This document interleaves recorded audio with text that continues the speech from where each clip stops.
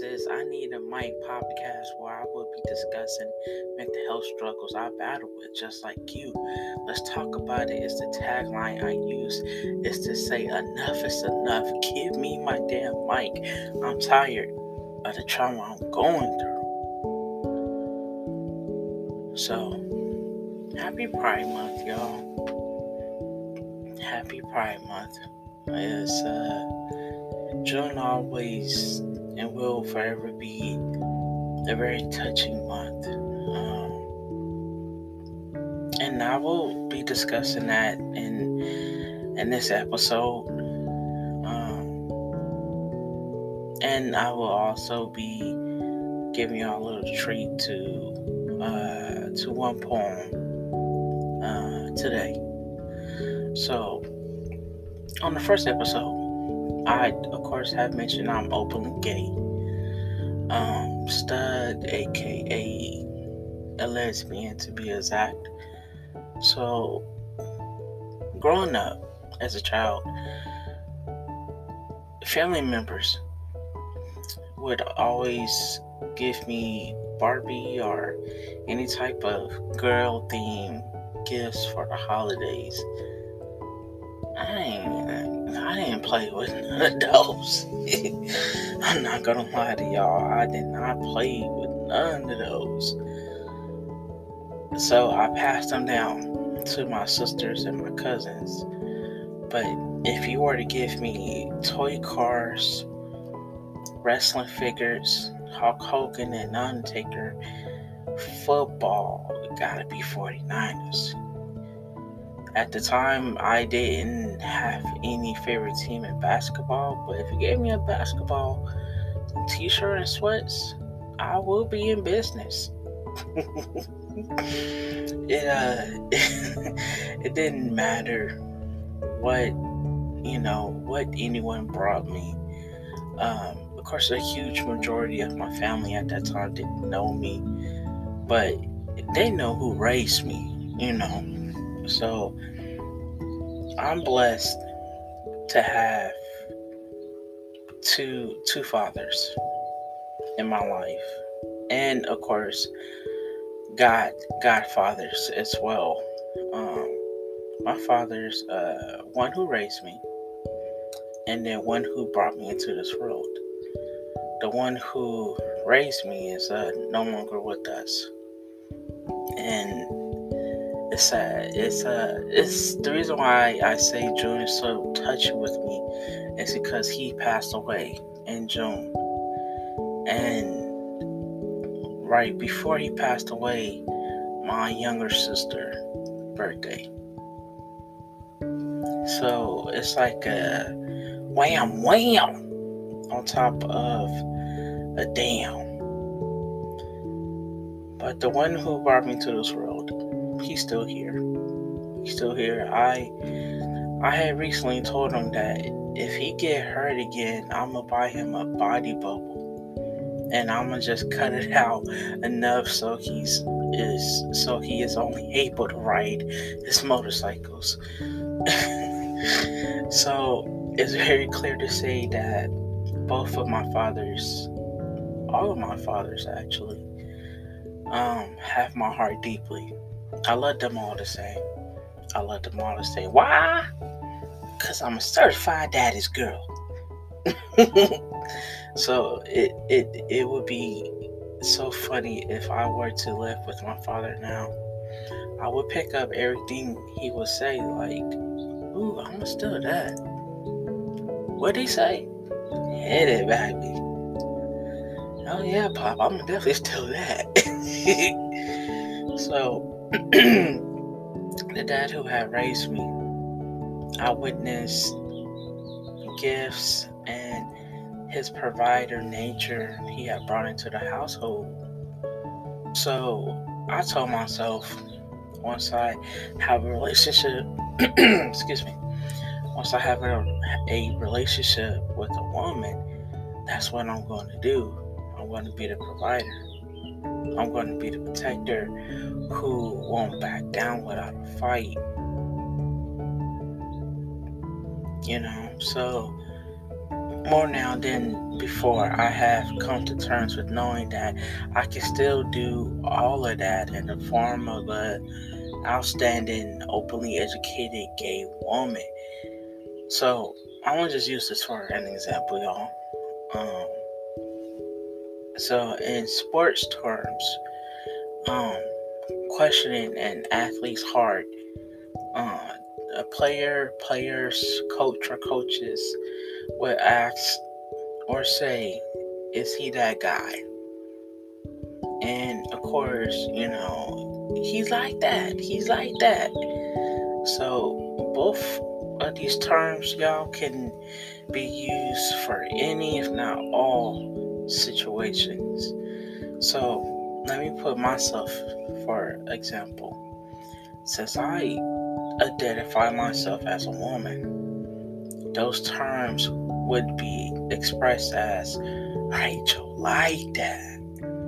Like Rachel don't play. So it's to say my heart, my will, my skills is something definitely unheard of. So I'm gonna treat y'all up to a poem, and then I'm gonna get to my coming out story. This poem is called Homophobic Crew.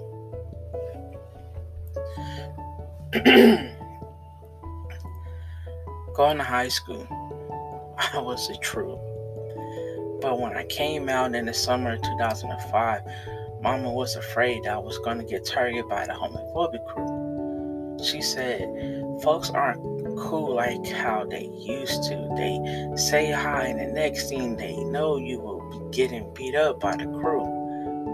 Baby, be careful with who you speaking to. When you walk out that door, just know your mama love you.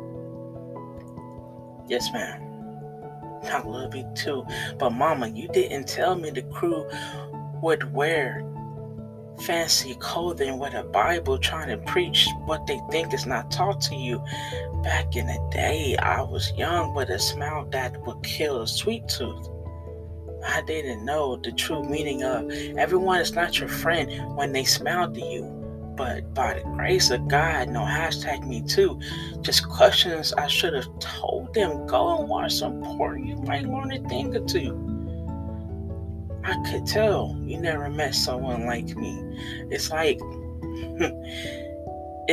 I'm the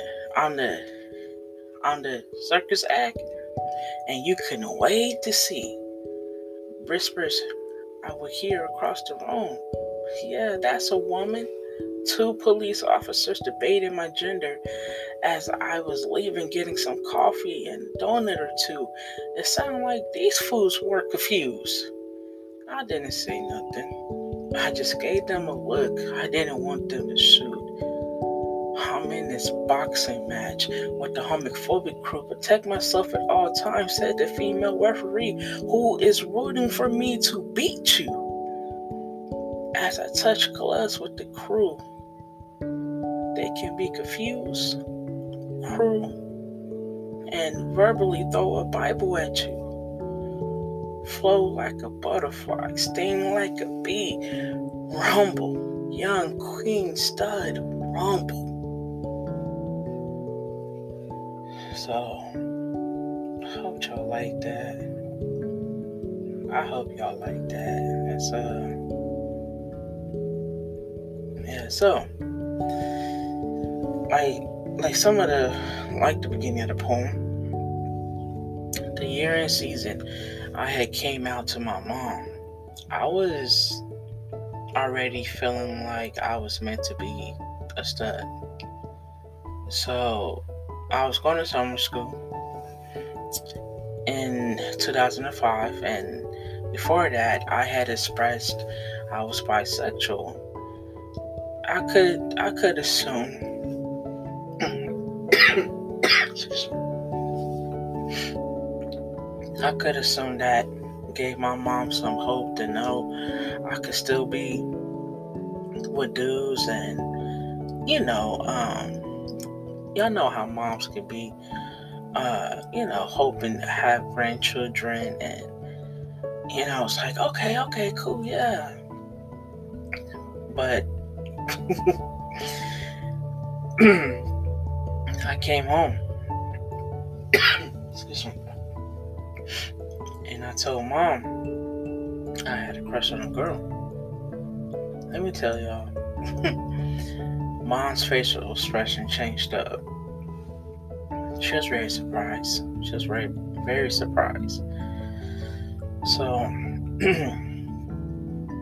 before I came home to give my mom my exciting news,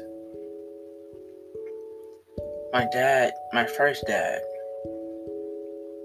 the one who raised me, passed away. So, I was 15.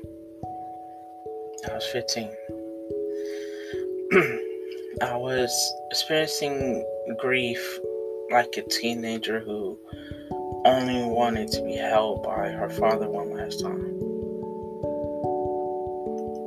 I don't know how I went through it. I really don't. Like, I guess we could say I still deal with it every now and then. Because mentally, at that time, I didn't know who I was. Emotionally, I was just suffocating. And, of course, I was very numb on the physically part. So, like any other teenager going through grief, I started to hang out with the wrong crew. We were all hurting or hurt from some type of mental illness that we had dealt with in childhood, and we didn't know or have the right words to explain what it was we was feeling. We just wanted somebody just to talk to and somebody to listen. And we did that within each other. So, on top of me hanging out with the wrong crew, one day I was talked into ditching fourth period to go hang out with some other friends to get drunk. So we went to this other friend's house. He was literally a block away from me. A block away. So when everything started and everybody was all about to have some fun, it was just crazy. There was dark liquor, light liquor, white wine, red wine. They were my best friends for those couple of hours that I was there. And I was a beginner drinker, so I didn't know or care what the hell I was doing. I just grabbed the Jack Daniels all day, or the Jose Cuervo, and I just tipped my head back until I couldn't walk. That's just how much I was just really dealing with it. So to this day, I'll drink for special occasions. I'll have a little something for myself. As long as it doesn't swell up my lips, I ain't tripping. But I won't allow myself to drink numb or to black out. The shit I was going through. It's funny because I could see it and recognize it from afar if it was somebody I love, so I'm a parent figure, y'all. I'm a godparent. I'm a auntie. I'm a big sister, little sister. I'm a big cousin, little cousin. So when I see something or when I know something, one of my god siblings or whoever, siblings in general, somebody who I love, if they were to tell me, hey, your niece, nephew, whoever has decided to express themselves and they changed up on their sexuality, even if skip it, I'm gonna be happy for them. Because I want them to make those decisions for themselves. I don't want them to make those decisions for anybody else. I want them to really know this is what they want, not what somebody say, but this is really what they want. So parents who have a child or children who's gay or who's being very open with their sexuality, I'm gonna just tell y'all, cherish them, because I shouldn't be here. I was trying to find that love, that comfort, that blanket, them big arms from a parent figure, and I wasn't getting it from home time to time. And this is just me as a teen just saying this. I felt like I wasn't getting it, so I was trying to search for it anywhere else. It just wasn't at home. I shouldn't be breathing. I shouldn't be speaking. But damn it, while I am, I could just only say this from the bottom of my heart. Please don't take your kids for granted. Please do not take your kid or kids for granted. Why I say that? So I just said that I was looking for love in other people. Some still are very close to me, very dear to me. I'll text them or I'll call and be like, hey, what's up? Just checking up on you. Or I'll call and I'll be like, you good over there? My first relationship, I left the house, y'all, when I thought I was in love the first time. My first relationship was very abusive. Very, very abusive. So, that scar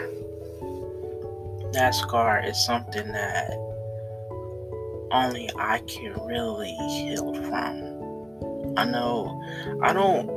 One thing I'm definitely tired of when I tell my stories, people saying, well, it comes with territory. Well, I didn't ask to be abused. That was something that wasn't never witnessed in my household.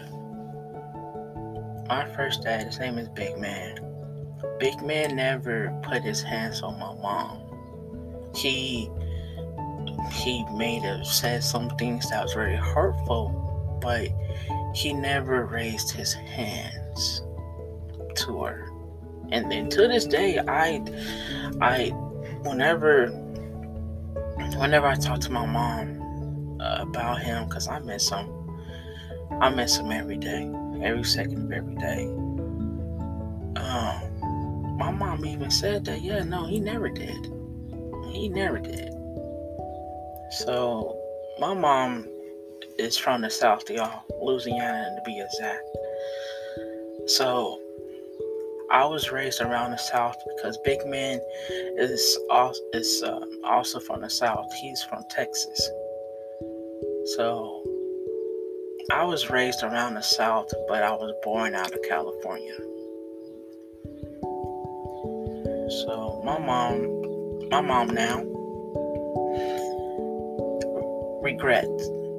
She expressed that she regret the fact that she had to let me go because I eventually got hurt so bad. She's just more appreciative to the fact that I come over for the holidays, and I love that too. And I told her, I said, Ma, I love it when we talk. I love the fact that I can call, and when you are ready to pick up, you pick up the phone, and we have conversations as if we're long lost best friends. That's all I wanted. That's all I wanted. And don't get me wrong, I not only get it, I don't only get the love from my mom now, but I get it from other mother figures too. My godmoms, my stepmom, my god aunties. I'm laughing now because I'm only hoping that one day one of my god aunties would hear this, and I call her my TT. So whenever I would text my godmom to check up on her, or whenever I would pick on my godmom, I would send like little pictures, like, "Hey, I found a couple canes for you." And so, knowing that, knowing that my godmom, best friend, is like a sister to her, I can't pick on one without picking on the other. So, so I not only send out one king, but I sent out two, and they're matching. And I said, "See, I found some for y'all." It's not funny. It's not funny. Of course, I'm not laughing at and I'm not laughing at their age. I'm appreciative of their wisdom. I'm appreciative of their love. Even though I'm just meeting my god auntie, but I want her to know that she has my love and respect as much as my godmom has my love and respect. So I have lots of love out there, y'all. I do. I would like to dedicate this to my family, to my god family. Y'all have really helped mold this woman of who I am today. And because I'm just now meeting y'all, or because we're just re-meeting each other, I just want to tell y'all thank you. I want to just tell all of y'all thank you. So let me close this out because I don't want to get emotional. So let me close y'all out with a quote. And this is straight up just coming from the heart. If you are struggling to find your voice, to find your strength, to go up to your mom or dad or your single parent, and you want to open up to them more, you want to be honest with them, just speak without regrets. Speak from the heart without regrets. More importantly, parents, please listen from the heart. Just listen from the heart. It's going to help build a better relationship with you and your child, because it sucks when your child no longer want to talk to you because they're afraid of the response that they're going to receive, or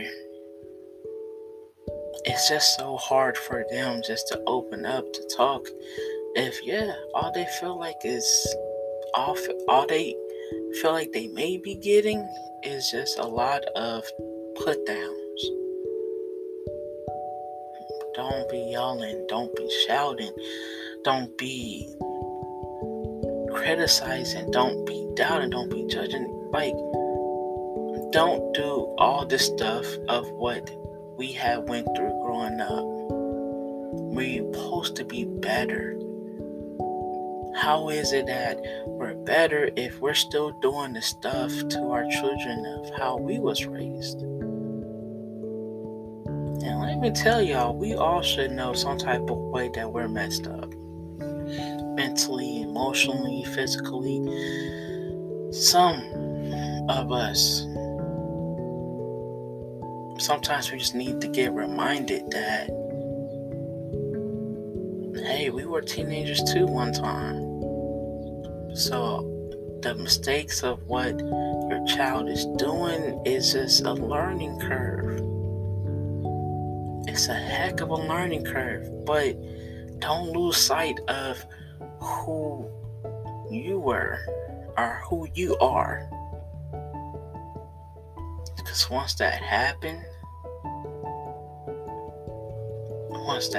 you'll be lucky if your child come back and say, hey, I'm here, I'm still alive, I'm still breathing, I still have all of my limbs.